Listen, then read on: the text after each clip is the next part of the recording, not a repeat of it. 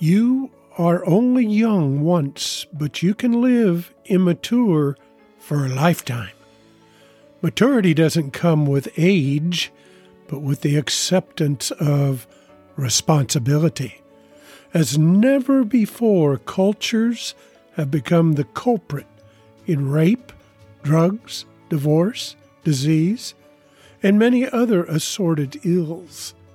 Many say the cause of all this is the breakdown, get this, of the family. My friends, the cause of the breakdown of the family is fatherlessness. Well, hello everyone, I'm Neil Parks, and welcome to the program. Last time out, we dug into the root of all mankind's problems. Whereas Adam was guilty of disobedience with God's command of responsibilities. Now, with that said, we're going to keep on this topic of leadership, protector, and overseer as the duties of the husband, father, and men in general. The immaturity of men. It is a pandemic problem in every nation on the planet Earth. Millions of parentless children will become a problem as prophesied by Isaiah in chapter 3, verse 12, where he says, children will become their parents' oppressors.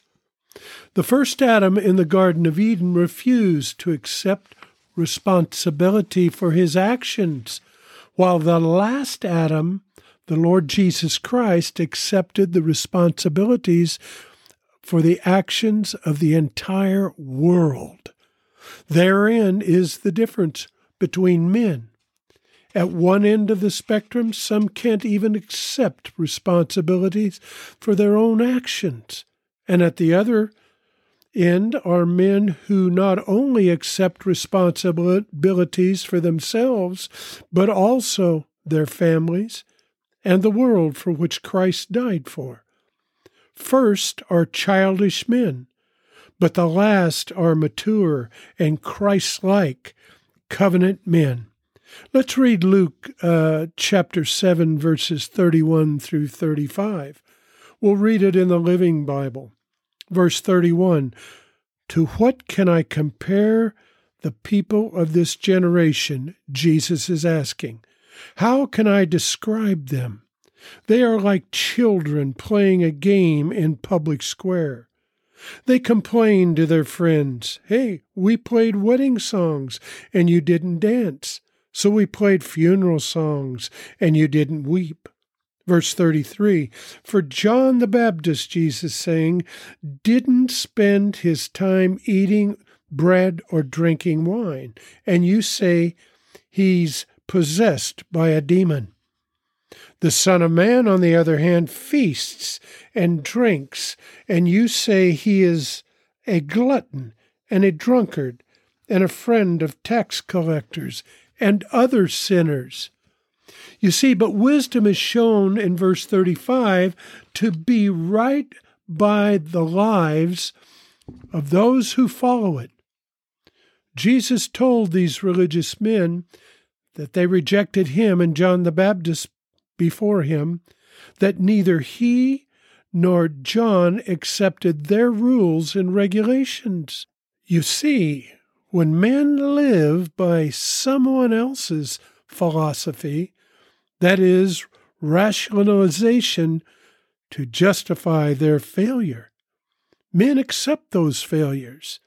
To live in and with it, it is not only stupid, but immature. We need to grow up. You see, the greatest need in business or ministry is teachability. Now, Proverbs 17, verses 16, let's read it. "It is senseless to pay to educate a fool, since he has no heart for learning." Now, with all of this said, God has created mankind to be taught, and God, the Holy Spirit, is the professor. Look what Jesus says in the Gospel of John, chapter 14, verse 26, he says, "But the Helper," or Comforter, the Advocate, the Intercessor, the Counselor, the Holy Spirit, whom the Father will send in my name, or in my place to represent me and act on my behalf. He, the Holy Spirit, will teach you all things, and he will help you remember everything that I have told you. Adam had the tree of life in the Garden of Eden, and because of his disregard, he, Adam, was a fool. To lead the family, get this, you must seek God's counsel fervently. Without the Holy Spirit's input in guiding or leading, it becomes a fruitless effort, resulting in missing the mark as to God's will being first and foremost without compromise. As one man defined it, manhood, he said, and Christ-likeness are synonymous. Look what Paul said in 1 Corinthians 13, verse 11. He says, "When I was a child, I talked like a child. I thought like a child. I reasoned like a child.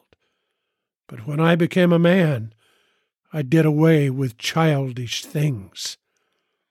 Now, with that said, real men have appetites that are insatiable or limitless for more of God. Look at Matthew 5, verse 6. It says, "Blessed are those," Jesus speaking, "blessed are those who hunger and thirst for righteousness, for they shall be filled." My friends, real men are the forerunners of their families and set the example without compromising as image bearers of their Creator. So we will close with this today. 1 Corinthians chapter 6, verse 12. Paul again says, "I am allowed to do anything you say." My answer to this is that not all things are good.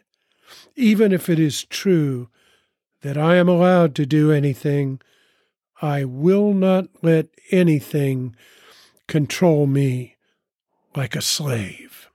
I say, let's pray. Father God, we just lift you up today. I lift up every listener here today, Lord. The men that are listening, Father God, I just lift them up to you, that they would understand that to be a man, you have to be Christ-like. Father God, I just lift them up wherever they're at this very moment, for them to understand that they are in leadership roles. Yes, definitely for their families, but also for everyone that comes around them, to be the witness to other men, that all men would understand that God has created them and put them in the role to lead, Father God, but to be the example like Jesus Christ. Lord Jesus, we just lift up you today. We just want you to be glorified with everything that we do, especially the leadership, Father God, of the men who are in that position. Lord Jesus, I pray that the Holy Spirit would just anoint the husbands, the fathers, or any man for that matter, that they would draw close to you, that their appetites would be insatiable for you, for more of you, to hunger for you, Lord. Lord Jesus, we do this in your precious name. Amen and amen. Well, folks, I just thank you for being here today, and God bless each and every one of you. Until next time, I'm Neil Parks.